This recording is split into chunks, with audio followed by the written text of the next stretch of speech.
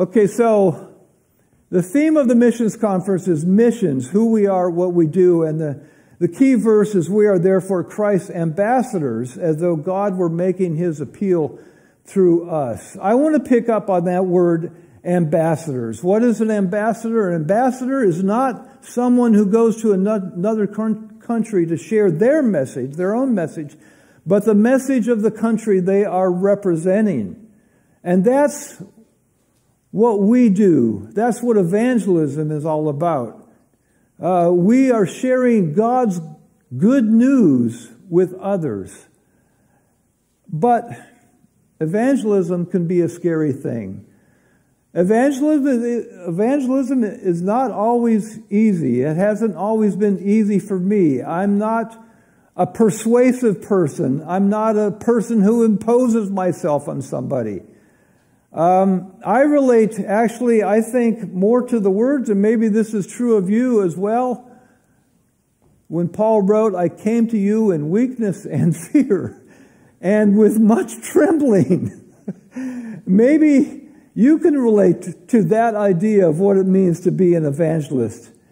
So what I would like to do is I'd like to talk about 5 ways to take much, not all, but much of the fear out of evangelism. Is that possible? Well, I hope so.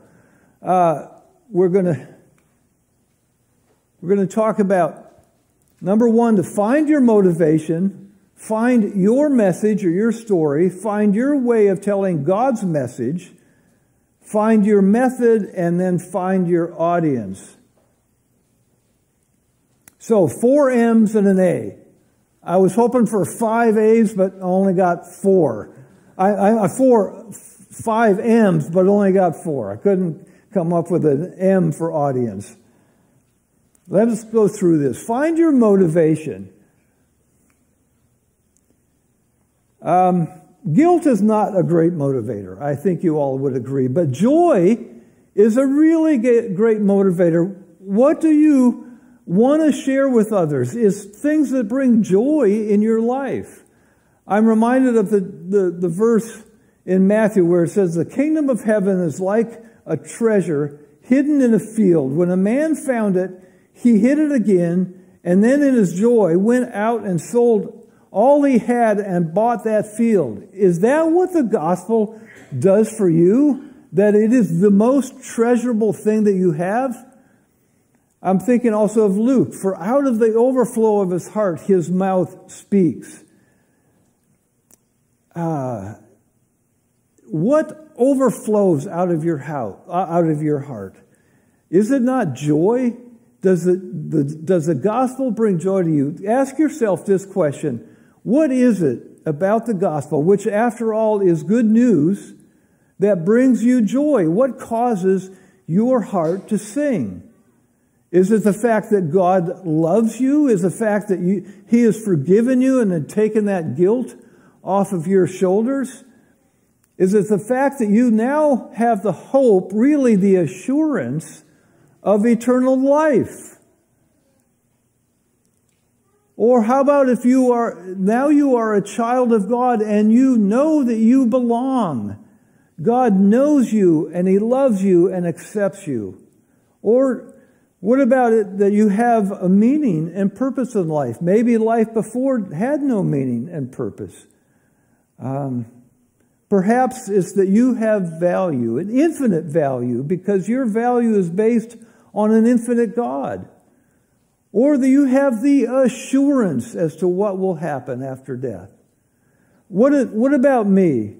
What excites me is the fact that I can have an intimate personal relationship with an infinite eternal God. I will know Him for an eternity and only scratch the surface of who He is. That excites me. One verse that has become very important to me in John 17:3. Now this is eternal life, that they may know you, the only true God, and Jesus Christ, whom you have sent. For me, the key word in that verse is know. It's a term of intimacy. In the Old Testament, it talked about the intimacy between a husband and a wife. That's the kind of intimacy that we can have through the Holy Spirit with God. So what is it that about the gospel that causes your heart to sing? Work out of that sense of motivation.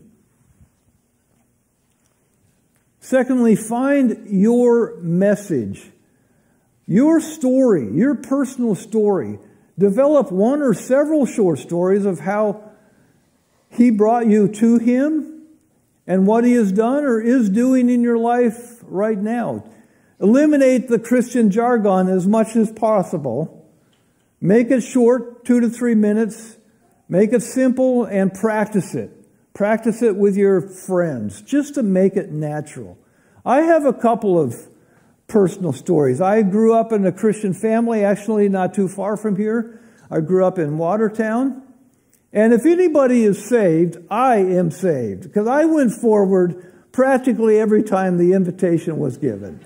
You know? Sometimes it was trying to, let's get this service over with. So they give an invitation, they need somebody, okay, I'll do it, you know. Not the greatest of motivation. But anyway, but eventually when I was 13, my family moved out to California, and we were attending the Evangelical Free Church out there. They had a visiting pastor from England. Maybe it was the accent, I don't know, but his name was Alan Redpath, and he presented the gospel, and finally it clicked. I thought I had to change, you know. I was looking for a change to take place. But when he presented the gospel, I realized it was a gift that I needed to receive, and that's all. God had done for me what I could not do. See, there's a nice little 2 to 3 minute testimony. Another one is I joined the Marine Corps in 1970, and was in the Marine Corps for 3 years. For me, this was a time of spiritual rebellion. At last, I was away from the watchful eyes of my parents, so I decided I wanted to live life the way I wanted to live it. After 3 years, my heart was empty. And I realized I needed a relationship with God to make it filled, to make it fulfilled. So there you have it, a couple of simple stories. Think about those stories in your own life. Then find your way of telling God's message. I would challenge you to develop your own 2 to 3 minute gospel presentation. I have done this a couple of times. As many of you know, I've written a book on what it means to have your value as a person. And this is basically a gospel tract. It's so hard. I found it so hard to put in my own words the gospel. I was surprised how hard that was. To try to, especially when it came to the matter of sin. How do you describe sin? I was a little dissatisfied in other tracts and how they describe sin, so I tried to do a better job. It's difficult to do that. So anyway, I would challenge you to try to put the gospel in your own words. Or become familiar with one that you like. Or carry a tract around with you. And I would say it doesn't even need to be the entire gospel. For example, I have one approach that I use. Basically, I ask these questions. What is the one thing that most fulfills you in your life now? What is the one thing that if it were taken away would leave life empty? Well, you get all sorts of answers to this. It might be success, it might be wealth, it might be adventure, maybe pleasure, something like that. But then you ask them, okay, imagine you have all the wealth in the world, but you have no one to share it with. Life would still be empty. Eventually they realize that it's loving relationships that most fulfill us. And then ask this question, takes it kind of another level. Considering that loving relationships are what most fulfill us now, what would fulfill you for an eternity? It's a loving relationship with an eternal, infinite personal God. And then go to John 17:3. Now this is eternal life, that they may know you, the only true God. Then find your method. This is going to be good news for especially we who are introverts. I say point one, perhaps being in our comfort zone is not a bad thing. It's actually a good thing. Let me read where am I now? Okay, there we are. Perhaps being in our comfort zone is not a bad thing. Let me read this.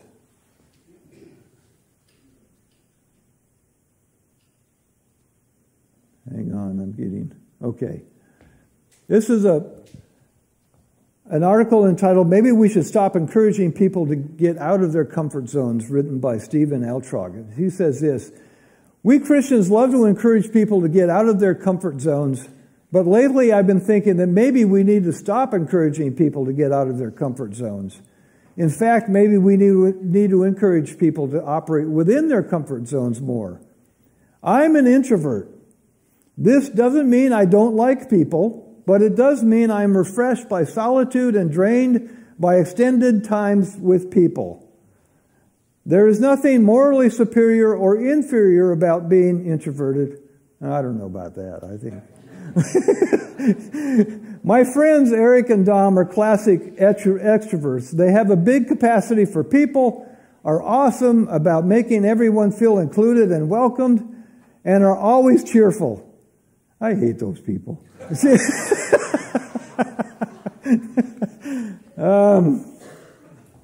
There are some things in Scripture that are crystal clear. God must be worshipped. Fellowship is a necessity. Evangelism must take place. These are non-negotiable principles. Every Christian must do these things. What is negotiable, however, is how these principles are practiced. Introverts and extroverts both need to evangelize. An extrovert may excel at sharing the gospel with lots of complete strangers, while an introvert may excel at developing deep relationships with a few believers and sharing the gospel with them over time. Both are good, God-honoring, and necessary in the church. Both types of evangelism are commended in Scripture. We need to encourage one another to pursue God within the boundaries of our God-given personalities. I think that is good news, and I agree with it.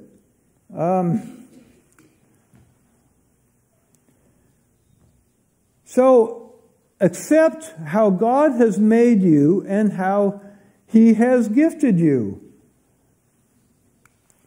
Perhaps He's gifted you at helping people.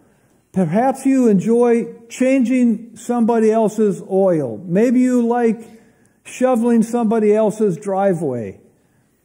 Or maybe you're good at inviting people into your home and making them feel welcomed and making a great meal for them. Or maybe you're good at building friendships. Or maybe you're good at praying with people and praying with and for people. I consider this the gift of faith. I remember one time meeting with a Brazilian international student. He was working in a programming job, and they had a programming issue that was just a brick wall. And I said, I felt like God was prodding me, you need to pray for that brick wall, that He can make a breakthrough. Oh, that was the hardest thing, because I felt like I'm putting God in the line. What if He doesn't answer? But anyway, I stepped out in faith. I prayed that Gustavo would have a breakthrough, and sure enough, that afternoon he did have a breakthrough. But some of you have that sense of faith, that gift of faith, that God will indeed work. Maybe some of you are good teachers. Maybe others are good at making the case for Christianity. Maybe some are good at telling stories. And then the last two I really enjoy, asking questions and simply listening to people and hearing their stories. I just love doing that.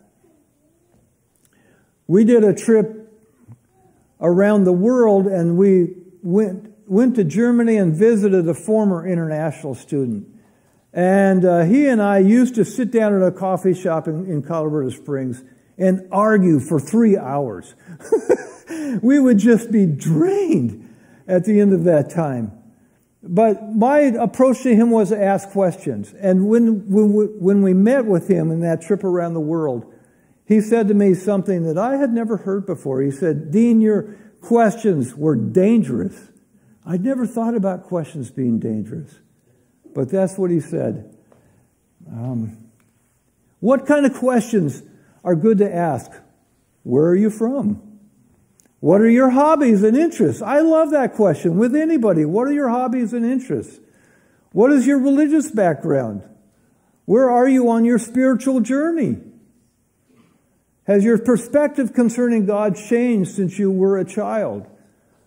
What caused your perspective to change? What do you think is your deepest spiritual need? What do you know about Jesus? Where did you learn that? What are your thoughts about Jesus? Have you read the Bible? Which parts, all or some? What questions do you have about the Bible? These are just great questions, and it opens it up to wonderful conversation. And then finally, find your audience. I think we need to be praying whenever, as we walk around town, as we drive around town, as we come across people, okay, be sensitive to the leading of the Holy Spirit. Who is God putting in your path? But at the same time, our capacity to love and to commit and all of that is limited. Is God calling you to reach out to a particular group of people? Could it be the homeless? Could it be prisoners? Could it be Gen Xers? I don't know who. For Debbie, when she was teaching in high school, it was high school students. I remember going to a basketball game with her and looking at these, teenagers and thinking, what in the world do you see in these kids? The way they dressed, the way they acted, just kind of put me off. And she said, I see little kids in big bodies. She had a heart for them, and they knew that she loved her. Now her emphasis has changed to international wives. My heart has been for internationals. Often God prepares you for your audience. Maybe you have gone through a tragedy, like maybe losing a son or a daughter. Well, maybe God's prepared you to minister to people who have lost a son or a daughter. Or perhaps God is calling you to reach out to just one person or to a few people. Maybe a son or a daughter or an aunt or an uncle or a mom or dad, whatever, or a neighbor or a coworker. So just be sensitive to how God is leading you. So, there you have it. Hopefully, 5 ways to take the fear out of evangelism, or at least most of it.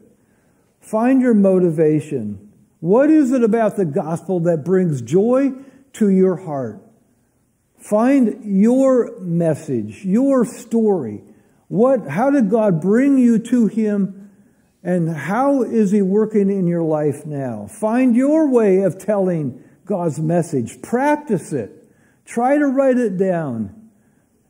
Find your method. My method is to ask questions. Maybe you're a good storyteller. The Bible is filled with great stories. And then find your audience. Who is God leading you to? And then, study them. Like, is He leading you to reach out to Muslims? Well, study them. How have other people attempted to reach out to Muslims? Or maybe Mormons, or JWs, or Buddhists, or Hindus, or secularists. So, who is your audience? And then, finally, practice and pray. We practice what we find is important to us. And as we find success in that, it brings us joy. And then pray before, pray during, and pray after. I often go into a meeting with an international just thinking, oh boy, I have no idea where this is going to go. I feel so inadequate. But you just pray before, and then usually once I sit down and I start talking with them, that fear goes away. I enjoy being with them. God, I sense, guides the conversation, and I think you will find that too. And then pray after. So I hope that this talk will make us better ambassadors, better at sharing God's message with others. I hope it kind of gives you an idea as to how we can take the fear out of that.